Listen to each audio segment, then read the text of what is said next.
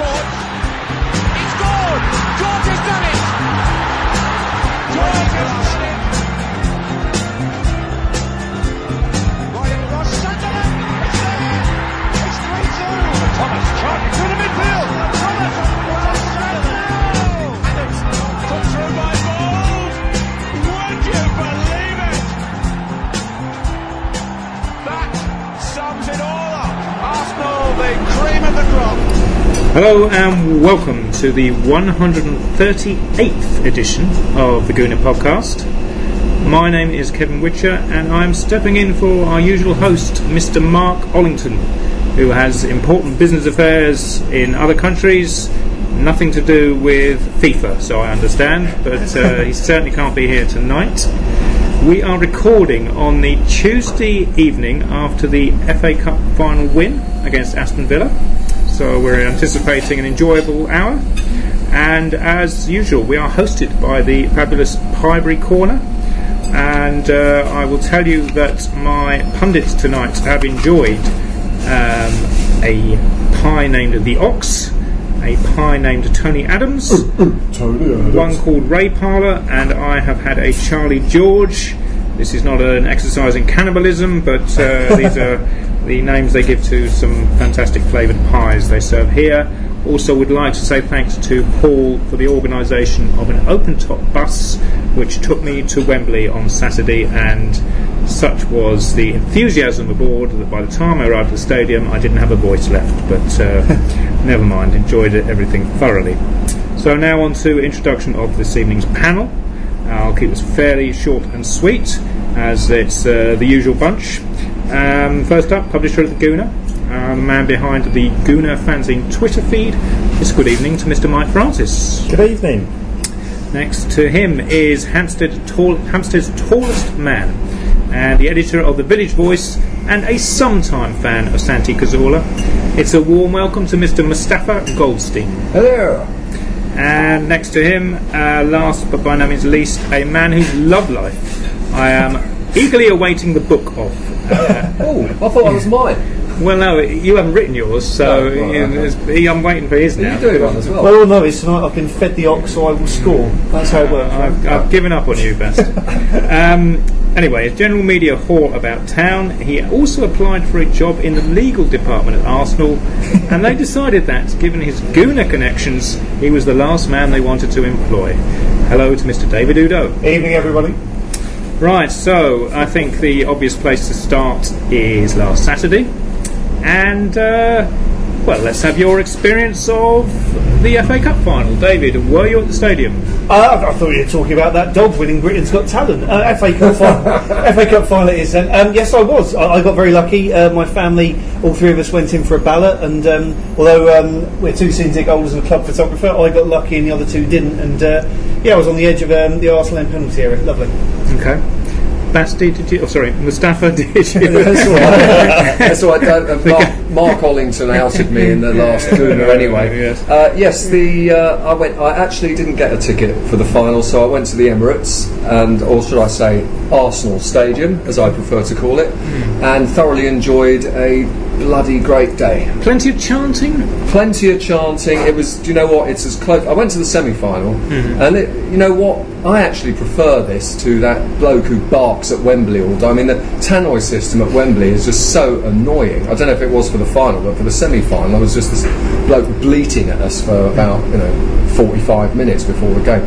So it was nice to watch it from home, and it really felt like home. And God, it felt even more like home when well, we'll get into the goals and things later. Which sides of the stadium were basically populated? All four. All four? All four screens this time. Last year was two screens, right. Screens, just the West Stand and North Bank.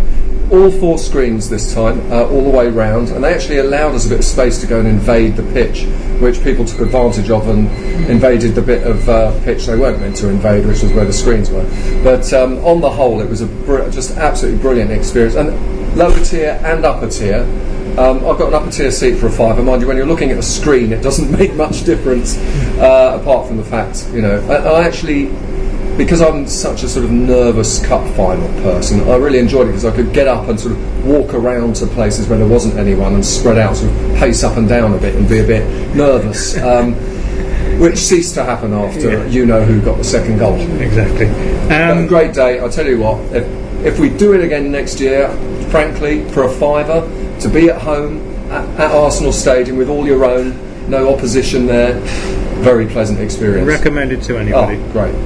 And you got a free scarf And they handed out scarves to everyone as we came in. We got all the perks and bloody good value, is all I can say. Mike, we did get something extra at the stadium as you were there. We got a flag. We got a flag. I was there, and I got a flag as well. £75 flag, 100 flag. Yeah, I do wish I'd gone round afterwards and picked up a few of the ones that were thrown away, because I gather they're doing a roaring trade on eBay and would have easily covered the cost of my Wembley ticket.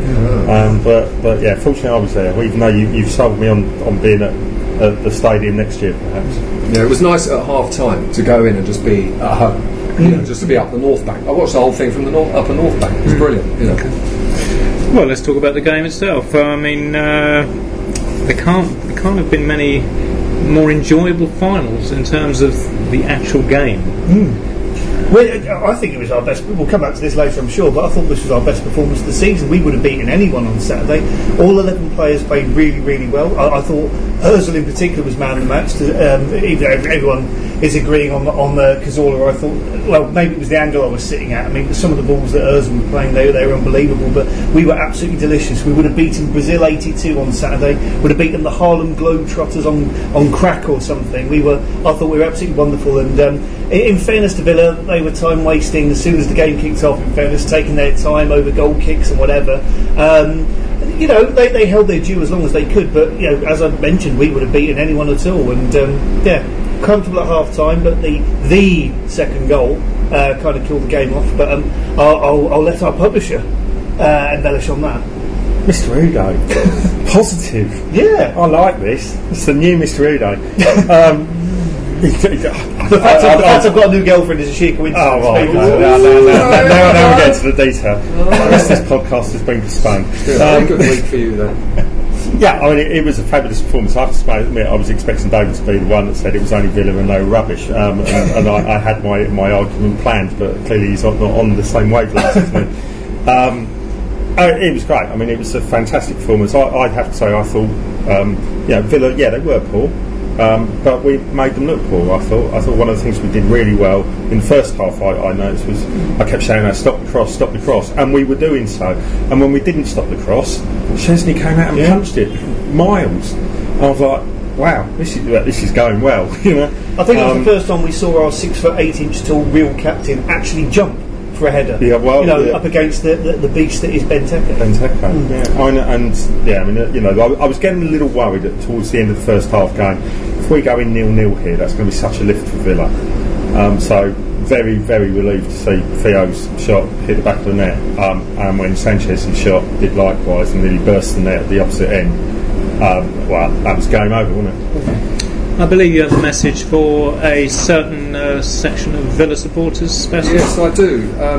This is. I would just like to say, it came to light after the game that was I living in Norway, I might be saying, David Cameron, Prince William, Nigel Kennedy, Tom Hanks, Ozzy Osbourne, our boys gave you one hell of a beating. That sounded very Scottish to me. Well, I can't really do Norwegian, but as for the cup final itself, my one worry was that if we didn't score, very much like Mike, that we might get this sort of 90-minute scenario of 0-0, and it goes in off someone's arse, Benteke's bottom into the back of the net or something.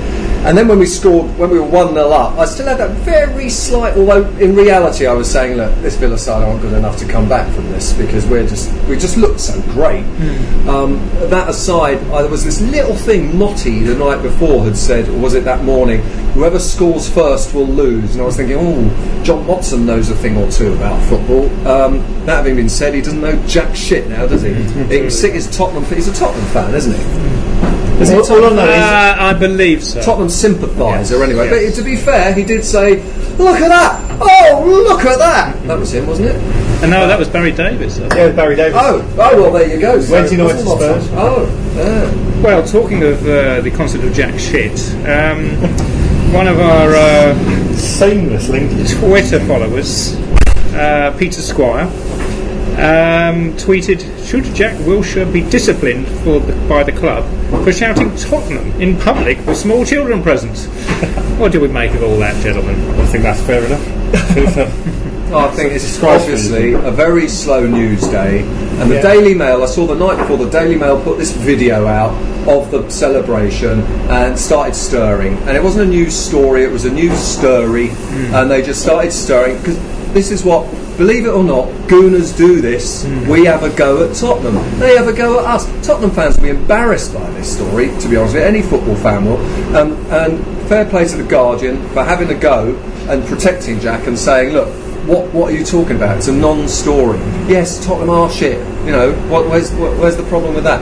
And he did exactly the same last year as well. When we won the cup, I was there for that celebration. I wasn't there this time for that, but it was such a non-story. You know, I wanted to go at the likes of Niall Quinn. His piece that he did on Sky Sports News last night, live and exclusive from a very, very nice sunlit golf course somewhere in the West Indies. Thanks for taking time out for that, Niall, to have a whinge and a moan. Look, I know that, like Clive Allen, you're very bitter at being fobbed off by Arsenal and sold to another shitty club, but get over it, Niall. Seriously. As what's your name say? Emmanuel Mustafa Goldstein. There was no other story. I mean, if the transfer window was open at that point and the next star player was leaving Liverpool to go somewhere else, it'd be. And in other news, Jack Wilshere said what 60,000 people say at least 20 times a fortnight. No story. No, they were just trying to But it's social media, isn't it? I mean, it kicked off on social media within minutes of it happening. Yeah. And like, you know, you go back 20 years when it was Ray Parlour and Tony Adams and Merson and all that, giving it large on the town hall balcony. Never, you know, okay, there might have been a small comment in the next day's paper, but it wouldn't have been blown out of proportion like this one has. All I know that was in the last couple of years, John Terry's been convicted by the Football Association of using severe racial language against another player, but he had a half an hour special on Sky Sports last week, so I guess he's been forgiven for extremely racist behaviour. But Jack Wilshere can't celebrate one North London club against another North London club. Well, look, and another thing is, actually, Jack Wilshere didn't even say anything bad about the worst word he said was shit, right? And otherwise he said, what do you think of Tottenham? And the other one was, my old man to be a Tottenham fan. And you know, the fans did the rest. So, to be honest with you, was he inciting Arsenal fans into singing that song? Oh my God! You know, the press really need to look at themselves, because they've gone all kind of politically correct about. Look, there's nothing racist, nothing sexist, no isms at all. Is there a new word, Tottenhamist? I don't know. You know, what a load of rubbish.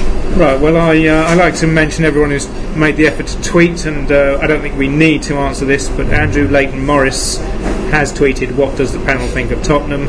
I think the answer is pretty obvious, but there we are. Just in case there was any confusion. Moving on to another tweet. So this from I think it's probably Jason, but it's spelled Jasn. And he has asked, have we progressed from last season? Let's start with you, Mike. I think we have. You know, I think I've seen a lot of people arguing, and I've used the Gooner Twitter feed for this as well. After the last game of the season, where people were sort of saying, "Oh, we're going to finish with less points, and no, we haven't progressed." You know, I'm sorry, but points for me isn't the defining factor. Yeah, I can see why it comes into it, but I still think position counts most. That's the one that's relative to the other 19 teams in the division. You know, we finished third this year with fewer points than we finished fourth last year. So does that mean we've progressed, or does it mean they've gone backwards? I don't know. Probably a bit of both. But you know, I'm happier with third than I am with fourth. And the fact we retain the FA Cup, I see that as a progression. But I think more important than that is it's not just about position and points, or even trophies in the case of the FA Cup. It's the fact that there's been. It looks better, it feels like we're heading in the right direction, it feels like we can challenge for the title next year. Would you concur with that, Basti? I would. Consistently winning trophies, moving up the table, we are progressing, there's no question about it.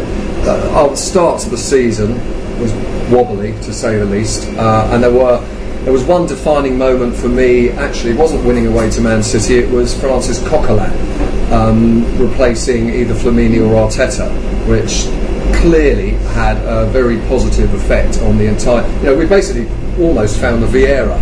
I mean, not quite, but someone who will tackle, someone who will protect the back four, someone who gets his hands dirty. And all respect to Arteta and Flamini, they just weren't. They didn't have the gumption that Coquelin does. And I think since he's been in that back four, back five rather, if you like, he's certainly made a big difference. And I did notice, did he, correct me if I'm wrong, but he missed the couple of games, or at least one of those bad games at home we played, was Swansea or the two games we lost at the end of the season, Sunderland. He missed something. He missed one of those games. So for me, it's quite obvious. As soon as Coquelin's not there, the back four don't have that protection they have with him. Well, David, then my question to you is, why wasn't that apparent last summer? Why wasn't what particular thing? The team needed a better defensive player than the options the manager was considering at the season start, because we all know Coquelin was a bit of an accident. Was that a lack of judgment, or do you just think the club tried to get Schneidel in and weren't successful, or do you just think Wenger was stubborn and just thought, Arteta could do this job? I think in terms of just keeping things steady for the time being, Arteta and Flamini both had a year left on their contract. Let's get the value out of the money, and let's face it, Arsenal works as an economic entity to that extent. And also, as soon as he signed Callum Chambers from Southampton, the first thing he said was, long term, this man's defensive midfielder. Okay, over the course of the season, that's gone from defensive midfielder to centre half and back again 2 or 3 times, but I think that was his long term aim. And obviously in January we spent a fair bit of money on Christian Bielik from Legia Warsaw, so I think he was just going to tread water, because ultimately Wenger's game is about creating more chances than the other team, and it doesn't matter if we concede 5, because we'll score 7, as we did against Newcastle a few years ago. So I don't think that was his huge priority. But as with a lot of things, he kind of got lucky this year. Everyone got injured in terms of defensive midfield, so Coquelin had to be roped back in from Charlton's bench. We had so many injuries at right back, and Chambers had played so many games he looked knackered and out of place, and our 27th choice Bellerin had to be thrown in. Got lucky like that. And apparently there was not so much a mini mutiny, but Mertesacker, who is essentially the captain, spoke to Wenger in the week leading to the Manchester City game and said, look, I know that you trust us in the sense that if we play our games to the best of our ability, we'll score more goals than the opposition, but these guys are too good, we need to soak it up. And we had a completely different approach to that game, and we won 2-0 at the Etihad Stadium, and Wenger kind of got lucky with that. So I think in terms of the way that we can adapt, the way that we play, the way that we got lucky with our right back, and again the way we got lucky with our defensive midfielder, it is sheer luck. It wasn't looked forward to last summer, and we've got lucky. Okay. By the way, I just want a small correction. Maybe not Vieira, maybe more Gilberto. Okay.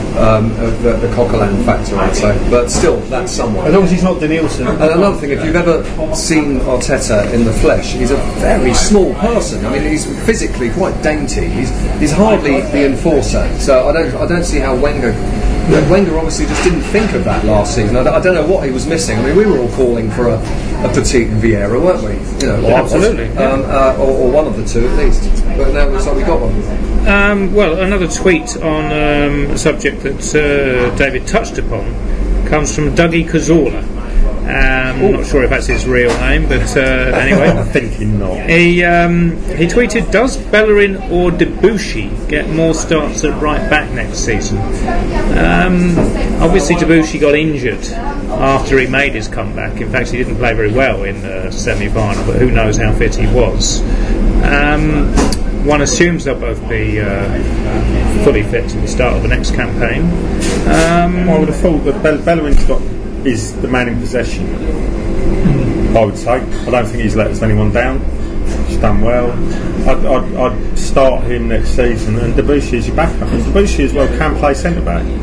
Well, do you think? I mean, not my ideal centre back, but he would give you your 4th or 5th choice centre back. Same as well with Sanya, in case of emergency. Yeah. So I think Debuchy's more the squad man now, and Bellerin, if he runs out of gets fatigued or whatever, or begins to drop off the pace, he's got competition. Surely that's what we've been crying out for. That should keep him on his game. It's an interesting one because I personally put Debuchy in, well, if he's fit, but the thing is, he seems to be, but he's got a bit of the Rosicki's about him, the injury-prone thing. Maybe it'd be worth.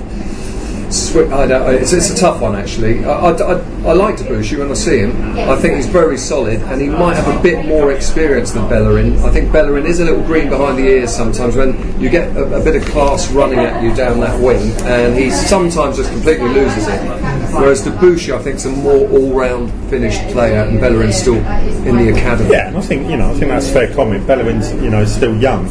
But I would still believe you learn more playing than you do sitting on the bench watching, and on our training ground I don't think you learn a lot at all.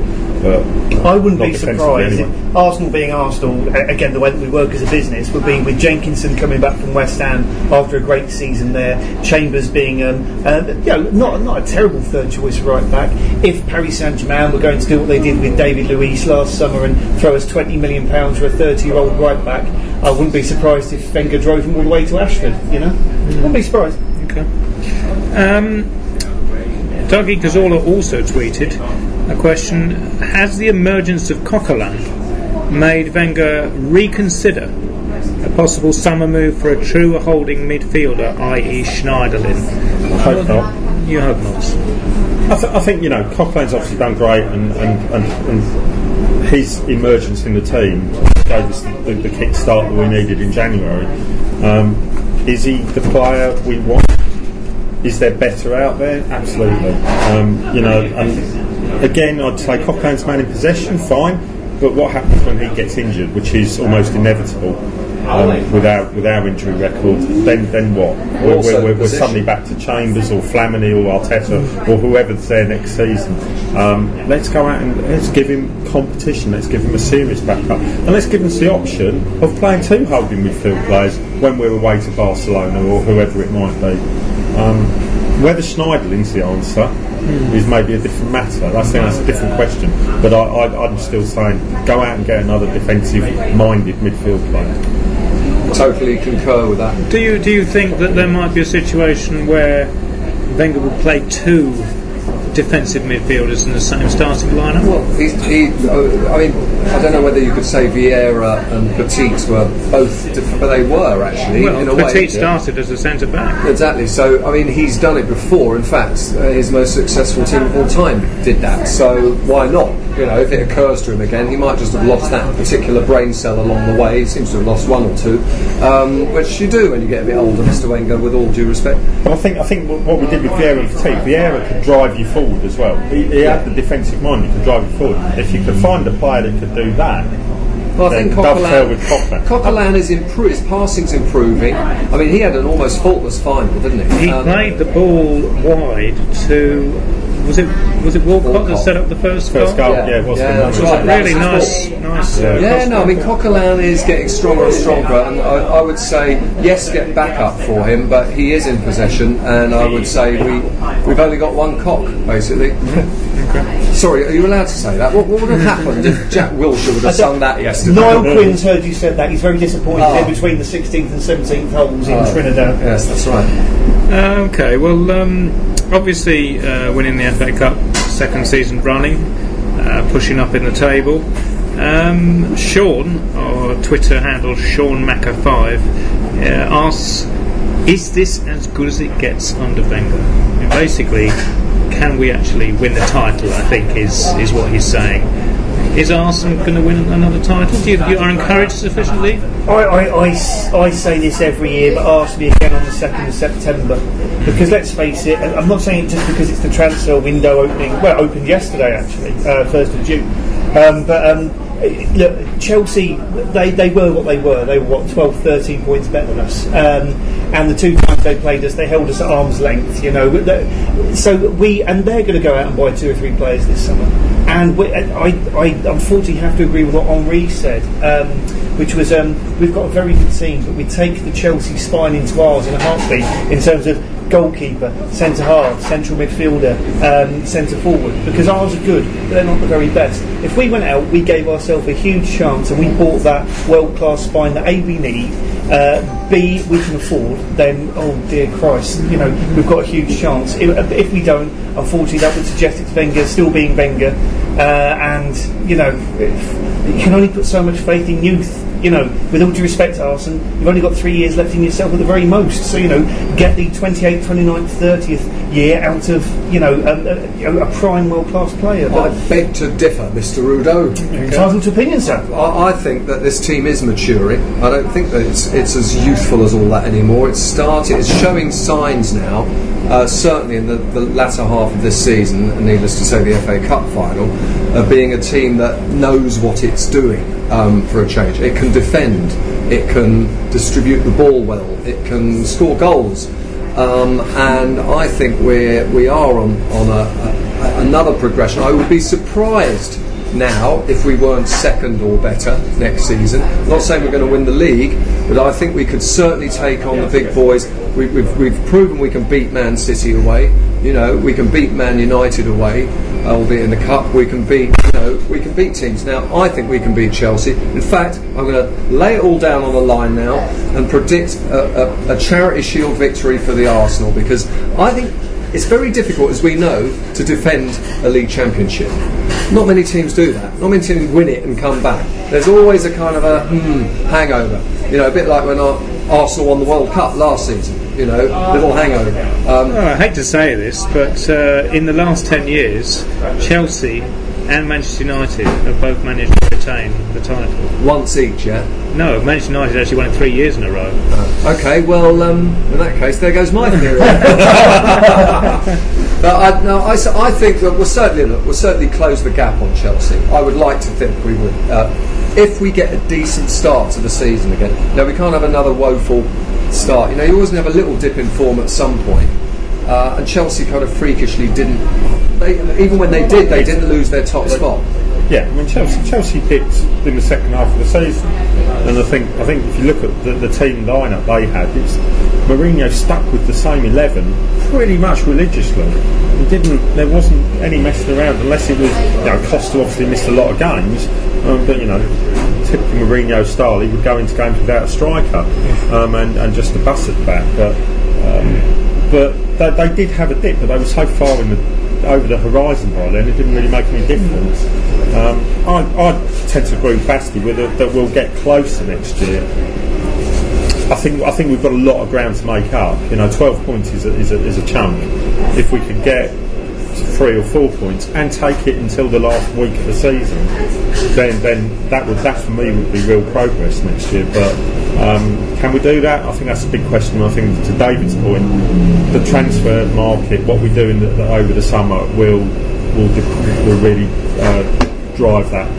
Well, I do think that the second half, we'd had two seasons this season. We had the first half, Chesney in goal and no Coquelin. We had the second half, Ospina in goal, Coquelin. Suddenly things changed. There was a ripple effect from the back. Ospina, who might not be the best goalkeeper in the world, but he has a very reassuring kind of presence, and I do feel like the fans took to him. Although Ospina, I mean, how was Chesney feeling when they're all, we'd all took to Ospina, didn't we? And he just seems to, and his record proves it. If you look at how many goals he's conceded since he's been in and compare that to Chesney, I don't even have to look at the stats. I know it's better. Do we think Chesney is on his way? I mean, there is a general belief that Petr Cech will be coming. Well, if he does, he's on his way, isn't he? You think Chesney's going to be the one to go? Apparently, there's a huge rumour I've heard from lots of different people actually that with Fraser Forster being out for a year with a bad ACL injury, Southampton do need a goalkeeper for at least a year.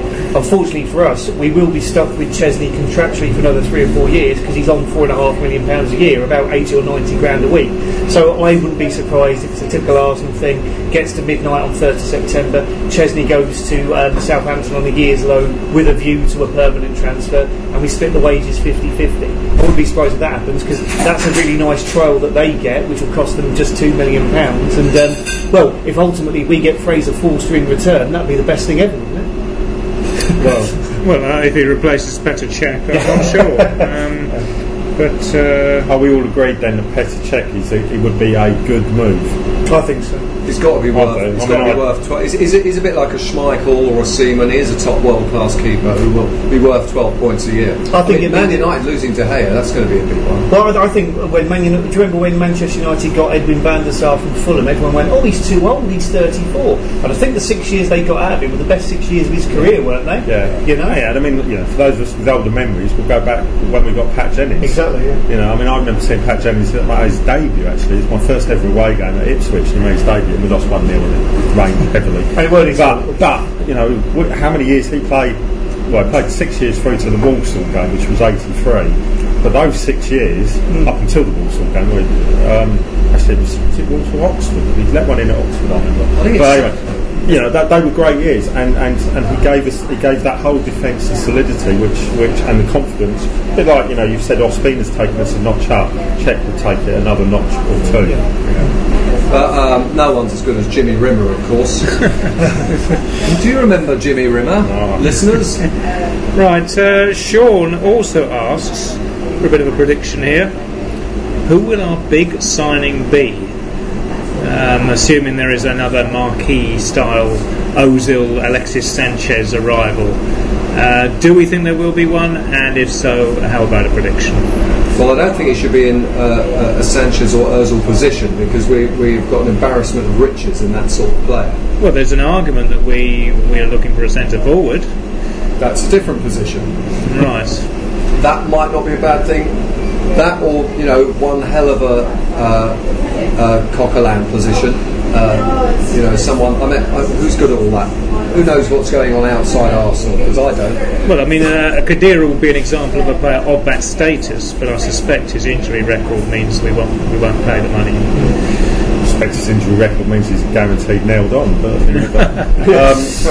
Yeah, I mean, I'm not sure I see a big marquee signing this year. Not in the 30 million plus category. I can see a couple of 20 million cat ones. Who? I don't know. I mean, Schneiderlin's the name, and I've already said I'm not 100% convinced by him. For me, what we've got to do is you've got to upgrade on what we've got. If we went into next season with the same starting 11, you kind of go, oh, that's all right, but really, you just want to improve on that and keep what we've got in the main. I'm sure there'll be a few outs. And there'll be, the likes of Flamini, Arteta. Don't know. Some of the players that have been out on loan, you think won't be seen again at Arsenal. I have to say, if we sign Cech and no one else, I probably wouldn't be unhappy. Really? Even though we are awash with cash? We should spend more than that, but I see Cech has been such a key, or the goalkeeper has been such a key position, and I think that can have a knock-on effect. I think we've got, if you look at the full-backs, you've got Monreal and Gibbs at left-back. Could we do better? Yes, probably, but I don't see it as an urgent. Right-backs, we've got enough, we've got four choices when Jenkinson comes back. Centre-backs, are they all, could we do better? Yes, we probably could, but actually the four we've got could all do a job. Coquelin's been doing all right. We've got, and further forward than that, we've got an embarrassment of riches. So I think we could upgrade. We could upgrade on all of them, or most of them. I think the area the one that I see as being most key is goalkeeping. The area I'd look at, one that springs to mind. I think Gibbs has not been on great form, in my opinion. I think that Monreal has been a major improver. There were rumours of him recently possibly going back to Spain. He's come out today and declared that he wants to stay and wants a new contract. Good. Well, I'm happy to hear that, because I think he is certainly an improver, and he's becoming pretty solid and winning that role. But I think there will be injuries over a long season, and Gibbs is all right, and I like Gibbs, and he's a Gooner and everything. But I'm just wondering if he's strong enough. Really, he doesn't strike me as someone. He's not taking players on anymore and getting crosses in like he was earlier. In my opinion, he's a little bit of a weak link there. And also, well, this will bring us on to a later question. I sometimes I've got little question marks and people will shoot me down over this. Ramsey's not had a great season for me. I know he's got it in him, but maybe just every second season he has a great season, so we should keep him for next season. Well, that is a later question, but I'm going to put another one to you right now. which is, let's say for the sake of argument, that a contract agreement with Theo is not reached. Should the club sell, or should they just hang on to him for 6 months, or let him go at the end of the year for nothing? I think he's 26. He's going to be 27 when his contract expires, and his game is about 85% pace. So it's going to be the last big contract of his career, and it's whether football or the long-time future of his family and their well-being is his priority. And in fairness, he's a very, very articulate player, and he looks at things outside of his profession. So, look, if we were to offer him £150,000 a week on a 3-year contract, that's one thing. But if Liverpool, even though they're a lesser club, were to offer him 150 or 160 on a 5-year contract, practically, I wouldn't be surprised if he takes that. Personally, I mean, let's face it, it would be in everyone's best interest. If an agreement's not done by the middle of August, we've got to find a replacement for him long term as well as short term. Would a lot of the papers are saying do a straight swap deal with Liverpool? 15 million plus Walcott for Sterling? I wouldn't touch him with a borrowed cock, in fairness, let alone anything else. But personally, I wouldn't be surprised if we got hold of Nikhil Fabir from Lyon. He's exactly the same player as Walcott, but A, he's cheaper, B, he's French, and he's got 2 feet. He's basically the Primark version of Sanchez. But I wouldn't be surprised if that happens. But in direct answer to your question, contract's got to be signed by the middle of August. Otherwise, a very quick and probably quite expensive shuffle will be done. But that's the way that Richard Law does transfers. Would you like Theo to reach agreement with the club? Ideally, yeah. I still really like him. Perhaps Wenger got lucky again with him in the sense that he thought, Giroud's played too much football, I'll give him a week off before we play the FA Cup final. Turns him up against West Brom, and dear God, I don't know what Walcott that was, but we'll have him every week. And that made Wenger think, well, hang on, if we play 4-2-3-1, which we will, I always thought the one's role was just holding the ball up and bringing others into the game, but this guy shows me if I sort of get Ozil to play those balls through channels, this very quick little guy will run onto them, finish straight away and score goals. I'll try that in the cup final next week. How will that... Oh, we've scored. Interesting. Maybe Wenger's now got an active plan B, and I'm kind of thinking it myself, so everyone's best interest. Sign him up. I'd be worried if we went into next season with Wenger thinking Walcott can play centre striker, because I don't think he can. I think against the likes of West Brom, against the likes of Villa, you can get away with it, especially when we are on song. Against the likes of Man City, Chelsea wouldn't give him a kick. Oh, I agree. He's a plan B. Would I want to keep him? Yes. Would I want to pay him 150 grand a week, which is what you suggested? No. That's the going rate, sadly. Well, I'm not sure it is for Walcott. I think last time he was in the position of strength, wasn't he? Where we sold Van Persie, Fabregas had gone. Walcott was our last crown jewel at that point, and if we'd have let him go, there'd have been riots outside, and God knows why. But so he got whatever he got, 100 grand a week probably then. Now I think the boot's on the other foot, and it's like, well, Theo, if you want to stay with a team that you should stay with, we'll give you 100 grand a week again. Sign here, otherwise you can go to the wastelands of Liverpool. I think we should give him a week-by-week contract so that he plays like he did against West Brom at the FA Cup final, because he always seems to play well when he's got a contract coming up. But also, I mean, to be fair to Theo, he was playing well when he got injured against Tottenham, and he got a nasty injury then. So I remember him being taken off at that match and just thinking, oh shit, because he was just really flying that game. And he's a good player. I think he is a good player, and he has had his moments of like ball crossing, bad finishing, this, that and the other, but also I think he is maturing as a player mentally and probably physically too. He's finding his strength at age 27, 28, 29. I think we could get 3 very good years out of him, and he's going to make less mistakes. Talking as a five-a-side Theo Walcott myself, we're probably more of a crouch. You do actually mentally. You when you're around 30, you start making a lot less mistakes. You do less silly things. You play for the team more. You're more pitch aware. And I think he's at that age now. I think we should definitely hang on to him. Okay. I mean, the only thing I'd say is that with the new TV deal, wages generally are going to go up. So Theo's agents will be mindful of that. Am I correct in saying his agent is David Dean's son? It might be. I'm not sure. Darren, the estate agent from Hampstead. as he once was. Yeah. Right. Okay. Well, I'm going to do this one with a yes or no answer. It's from email from a Bobby Vertigo, which is a fantastic name. Again, I'm not convinced it's real, but we like it. And a simple yes or no will suffice. Do you envisage the club spending an even greater net sum this coming summer than last year's record 65 million? Yes or no, David? No. No. Well, I'll pick the odd one out then and go yes. It's okay. Partly because I don't think. I know you only wanted yes or no.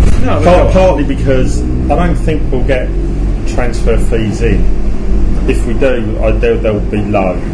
So I would be happy with 62 or 63 million. Yeah. I mean, the undeniable thing, I think, is that other clubs will spend the TV money. Well, that's also the FFP rules are being revoked, aren't they? So Manchester City can throw Etihad's money at anything. So that'd be I mean, there are rumours today that Napoli are willing to make Higuain available for 50 million euros. I mean, with Hagel right down to 48. Man City will probably throw 60 just for the fucking sake of it, you know. Yeah, well, Tottenham will be spending it on their new stadium, won't they? Is that going ahead? Apparently so. So that's them out of the way for another 6 years. So here's to another 20 years of joy. By the way, I didn't share it on the last podcast. I don't think I knew, but yes, did you know that if you had a double or quits bet with a Tottenham Hotspur fan 20 years ago and you put a tenner on it and he went no double or quits and you did that for 20 years, it would be over £10 million. Goodness. Get a calculator out and try it for yourself. Just keep doubling £10, 20, 40, 80. It actually turns into, I think it's £10,454,000 over 20 years. So that's one to tell all your Tottenham fans. I somehow suspect they wouldn't pay up. I don't know why.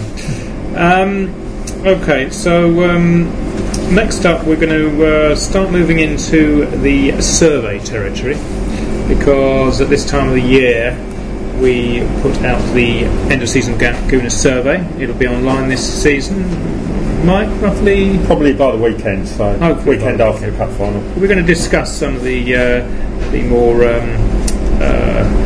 famous categories, the ones we normally start with. It does tie in with a tweet from Adam Haylock, and he says, who is the star of the year and who is the flop of the year? So let's do with the player of the season first. Mike has devised a short list, but I don't think we need to go through that. Let's just have a name. For me, it has to be Sanchez. He's been unstoppable. Okay, and a second after him, a runner-up? I would say I'm torn between Coquelin and Cazorla, in the sense that I think since Coquelin came back from Chelsea he's been brilliant, but that's only been the second half of the season essentially. Cazorla's been here all year, and for the start of the season he was quite iffy, and then around about the same time again we got injuries and Wenger kind of got lucky in the sense that I suppose I have to play him as one of the two central midfielders. Oh Christ, he's brilliant. Having said that, I mean Cazorla's been great there, and I'll take Cazorla over Coquelin in that order. Basti, do you concur with Alexis as our... Yes, Sanchez has been... he's had a little quiet patch at the end, but everyone's entitled to that, and I think he was probably overplayed a bit. I mean, because he's so keen, it's like he wants to turn up, you sort of knock him over and he bounces back, and he's a street fighting man, isn't he? He just wants to keep on going. I think Wenger ought to have rested him a little bit against those last matches, the Swansea we lost at home, and do you think there's something in his contract which says if he wants to play, he starts again? Wouldn't surprise me. But I think that's a silly thing to have in a contract, because a manager's got to be able to say, look, he's got to be able to rest a player. I mean, that's... Well, maybe after the Barcelona experience, part of the reason he came to Arsenal was because he wanted to be the main man. So he might have said to his agent, I'm completely blue skying here. Yeah, I can see that the evidence might point to that, but I can't imagine Wenger is the type of person who would agree to that. We know how stubborn Wenger is on minuscule matters, so that sounds to me like something we wouldn't go for. But apart from that, a very close runner-up actually, although he did only have half the season, I would go for Coquelin, because I think he's made such a difference. And Okay, Mike, I suspect when the votes come in, Sanchez will be number one, but would you vote for him I as think well? Sanchez is the runaway winner. I think we ask the question because we have to. Yes. It's traditional. And the only thing which remains open to question is what bigger percentage he'll get. Yes. Okay. So a runner-up. I'd probably agree with David and go Cazorla. I think, but I think Cockburn's probably the only other one that comes into the reckoning for me. It will be interesting to see the votes. Right, well, most disappointing player is a bit more interesting, and Basti, you've already had an opinion on this. Would you care to expand? I can't remember who it was. Who was it? It's Rambo. Oh, yeah, that's right, Ramsey. Sorry, yes. Yeah, I think because of his... is he the most disappointing? Well, I'd say, if you're taking away Artetas and Flaminis and people who I don't really think are actually in the same... Well, you didn't expect much from them in the first place? Well, that's right, so they're not disappointing, they're probably just... You don't expect that much of them.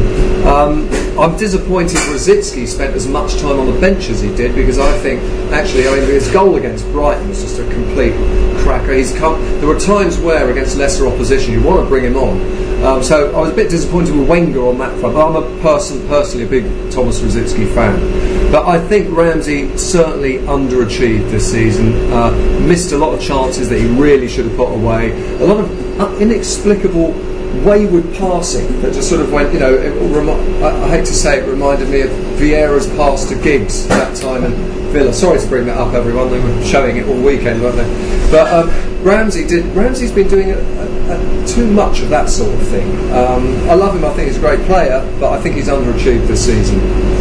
He's not been, as Wenger says, mentally strong enough. Would you say that he is less of a liability playing on the right side of attack? Possibly. Okay. But he's a lot more effective in the middle.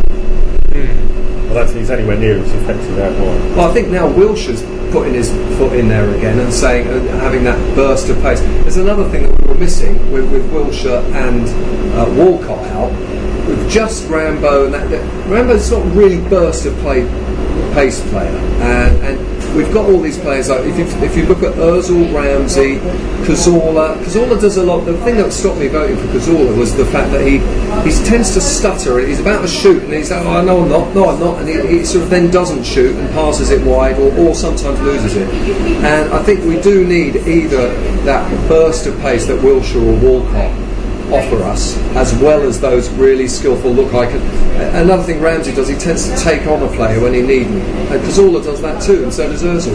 They tend to lose the ball a lot by showing how good they are to a certain defender who then robs the ball off them, and we lose possession. So I think that's overly harsh. I've got the advantage of having my season ticket in the upper tier, so I do get to see the fact that there is very little movement a lot of the time, and there's kind of like this unwritten discipline in the sense that you don't knock the ball past players and take them on at all. You only run with the ball, you've got nobody to pass to. I mean, it's a sheer sensibility thing. I mean, there's this theory that Wenger tells his players only do something if you're at least 80% certain of it coming off, which is why nobody shoots from outside the box, because you've got a distance and three defenders. Let's pass it in, because everything's more certain. I think Ramsey, all of our players, apart from Sanchez, who's on crack or something, nobody likes running at players because they're not certain it's going to come off, so they try and pass it. And Ramsey only took players on, said no one to pass it. Yeah, I mean, you've got to take risks, and Sanchez obviously does that a lot, and the players who take risks, obviously, now and again, when it comes off, wow, isn't it great? And then when it doesn't, you've lost the ball and you look like a plonker. But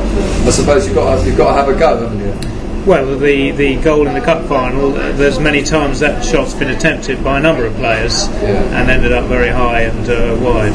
Cazorla does that quite a lot in our own half when it's a bit too deep to be doing that, and you don't want to be giving the ball away there. It's all right doing that, up in front of their penalty area, but all this sort of this twisting and turning around the player. I've got the ball, I'm going to turn this player. When there's a perfectly good passer, give and go instead of taking the whole thing on by yourself. David, most disappointing player for you? For me, Danny Welbeck. He's the new Sylvain Wiltord. I mean, we essentially bought him to be the direct replacement for Giroud as and when he gets injured, and lo and behold, Giroud goes and breaks his leg straight away.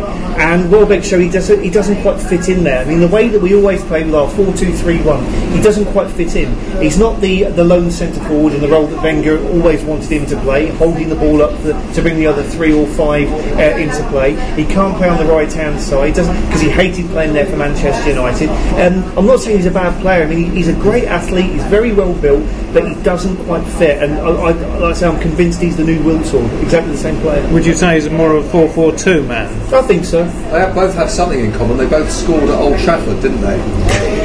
Rather important goals. So do you know what? Good on you, Danny, and good on you, Sylvain. Well, Mike's initial shortlist for this category was Kieran Gibbs, Jack Wilshere, Olivier Giroud and Aaron Ramsey. Would you pick one, Mike? No. I mean, part of the reason, and I think to Basti's point, is it's about, in my view, this question is about what did you expect from them at the start of the season and did they live up to that height? You know, you could all go, well, Flamini was disappointing, but if you thought Flamini was going to be much better than what he did, then I think you were sadly misled at the start of the season. I thought Gibbs was really going to move on this year. At the beginning of the season, I think his injury problems are hopefully behind him. I did think he's got the power to get forward, and as Basti mentioned earlier, we've not really seen that. Monreal overlaps more than Gibbs does, certainly more danger. Wilshere had the injuries. Giroud, I still like Giroud personally, so he's on the list because I know. I read the comments on the Gooner website, and there seems to be a majority that don't like him on there. I don't agree with Ramsey at all, but I can see. I can see and that's the point. I can see why people will go. He had a fantastic year last year. If he does the same again, well, he's not hit those heights. I think last year was disappointed. He's probably disappointed himself if you asked him. Yeah. Although he did get another Arsenal injury in the middle of the season, which was supposed to be 2 weeks, which became 2.5 months. So the guy probably came back shitting himself. Wouldn't blame him. And Giroud's got the best song, I reckon. That's a good reason to. I'm a Beatles fan, so I would like that anyway. One word answer on the next one. Most improved player, Mike. I think that's an easy one. I think that's Cochrane. Although I do think Monreal runs him close. Yeah. Best. Here, second that. Yeah. Yeah, Cochrane. Okay. All right. So next category is the best performance. Now I'll give you the shortlist. Put together by Mike, and it could be a different game, but here's the suggested matches. 4-1 away at Galatasaray, 4-1 at home against Newcastle, 2-0 away against Man City, 5-0 at home against Villa, 2-1 away in the FA Cup Manchester United, 4-1 against Liverpool at home, and the FA Cup final itself. Pick one out for me, Basti. One, it's got to be the FA Cup final. I know it's just the day before yesterday or whatever, but or 2 days ago. But of all those, it was just such a glorious exhibition of joy, and even in a final as well. Just it's untouchable for me. Yes, Man City obviously springs to mind as another one. The mere fact that it was Man City away. And Villa are not Man City, so obviously, in a way, it was a lot more to be Man City. But cup final, that was. Come on, what do we want, guys? Why are we in this? It's it was just a dream performance, and hands down, Aston Villa 4-0 FA Cup final. David. But for different reasons. I mean, they were two very good games. I mean, as mentioned earlier, the performance in the cup final, I think that was our best performance in the sense we would have beaten anyone. We were fantastic going forward, incredibly solid at the back. The Manchester City game, like I said earlier, there was this mini mutiny, I suppose, amongst the players saying, Arsene, they're going to throw everything at us, and if we throw it back at them, they will beat us. We need to try and defend rigidly. And that was when Coquelin really came into his own. And that was a very, very belligerent performance. And it was like having Gandalf at the back. They shall not pass over and over again. But for me personally, I'll take the 2-1 away win at Man United in the FA Cup, because it's a cup tie, it's one night only, sod the replay thing. United had their best team out, and Rooney for me is one of the top 3 players in this league, certainly top 5 in Europe. I think he's superb. But we withheld him for most of the game, save for one goal he got, and it's a cup tie, that's for everything. But dear God, we looked hard that day. Okay, slight error for the winning goal, but who cares? We took advantage of it and scored. But I remember finishing that game, clenching the fist, saying, "Well, fucking come on, we can do this." It's Man United away. Your most disappointing player scored that goal, didn't he? Yeah, well, yeah. I didn't say he was a bad player, just that he disappointed me more than any other. Didn't that night? Right, well, one swallow does not make a summer. Mike, your selection? Yeah, no, I'm going to agree. I'll go the FA Cup final. When I went through all the games and just picking out the shortlist, I thought there were some good performances, but I think the Villa one was the most complete. The Man United one, I agree with David, was probably the most important in some ways that a non-trophy winning game can be. Man City was a good one as well, but yeah, there were some good performances, but I think Villa tops a lot. Just a yes or no on this. Would you trade the FA Cup final win? Let's say Arsenal finished 5th instead of 3rd, okay? Would you say you'd rather Arsenal in the Champions League next season or won the FA Cup on Saturday? David? Crikey, give me Sophie's choice.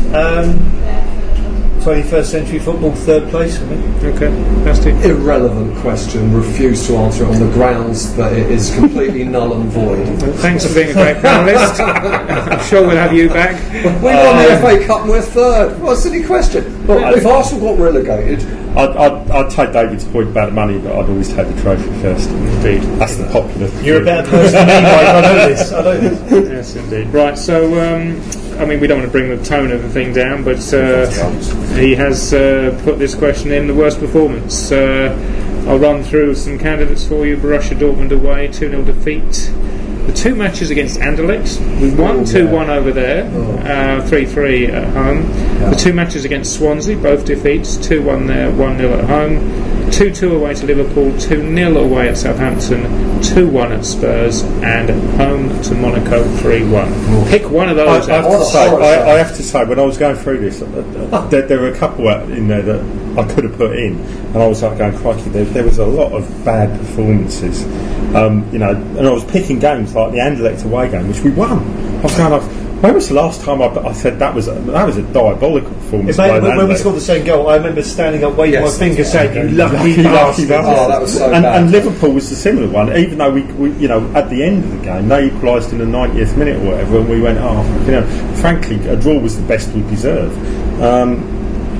But for me, Southampton was. I don't know whether it was just because it was it New Year's Day? Yeah. Yes. I don't know whether that didn't help. I had a bit of a hangover, but God, that was bad.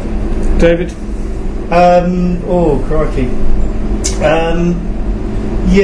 The Southampton game was terrible. We didn't turn up at all.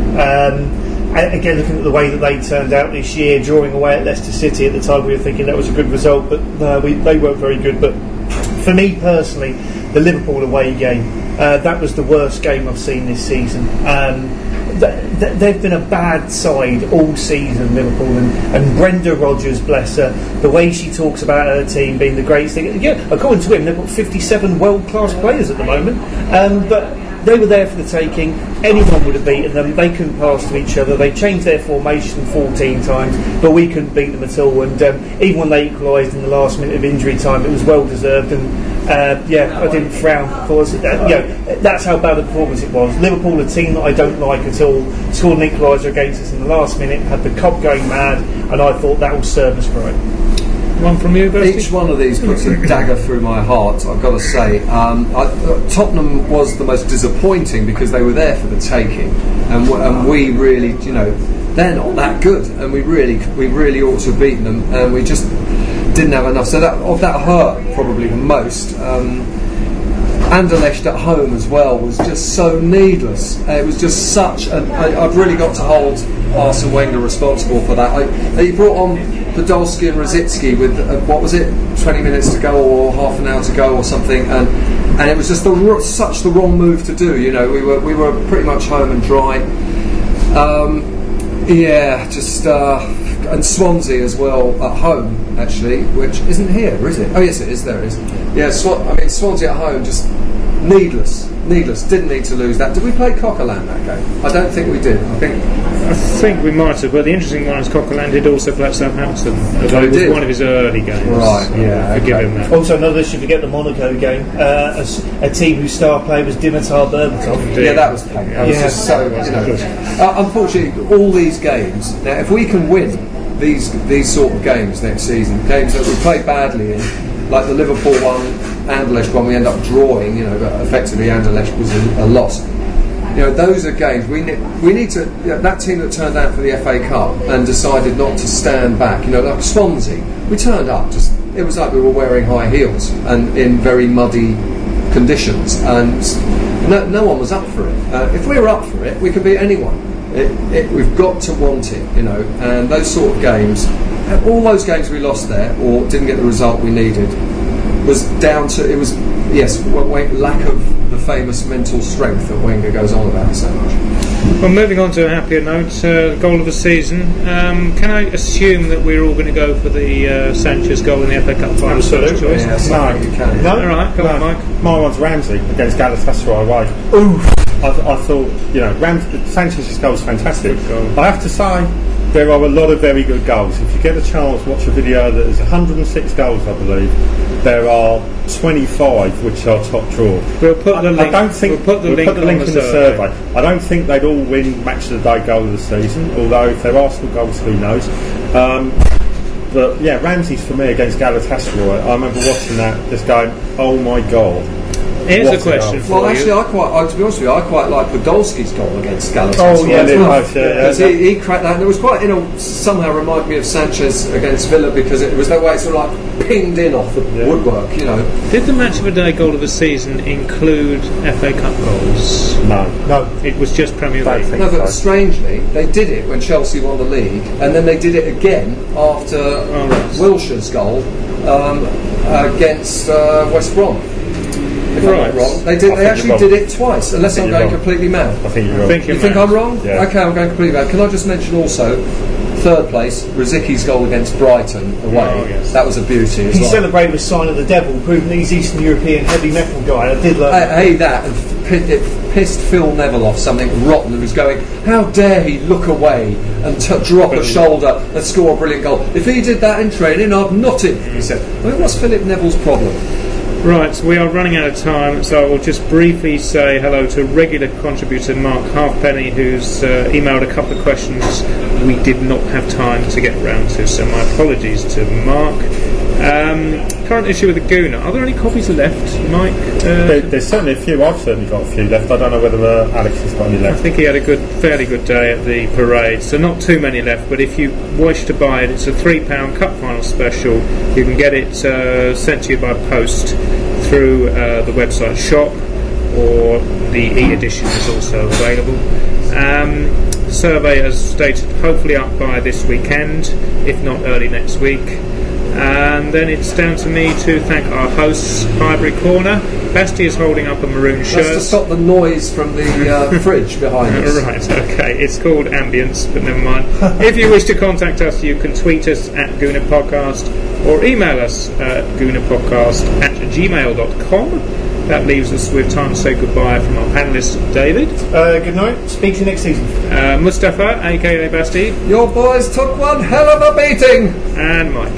Have a good list. Have a good summer. The next podcast will be once the season has kicked off, sometime in August, I imagine, and there is something to talk about. This is your host, Kevin Whitcher, wishing you a good summer as well, with my thanks for listening. La-di-da-di-da, la-di-da-di-dee, all good friends and jolly good company. Way!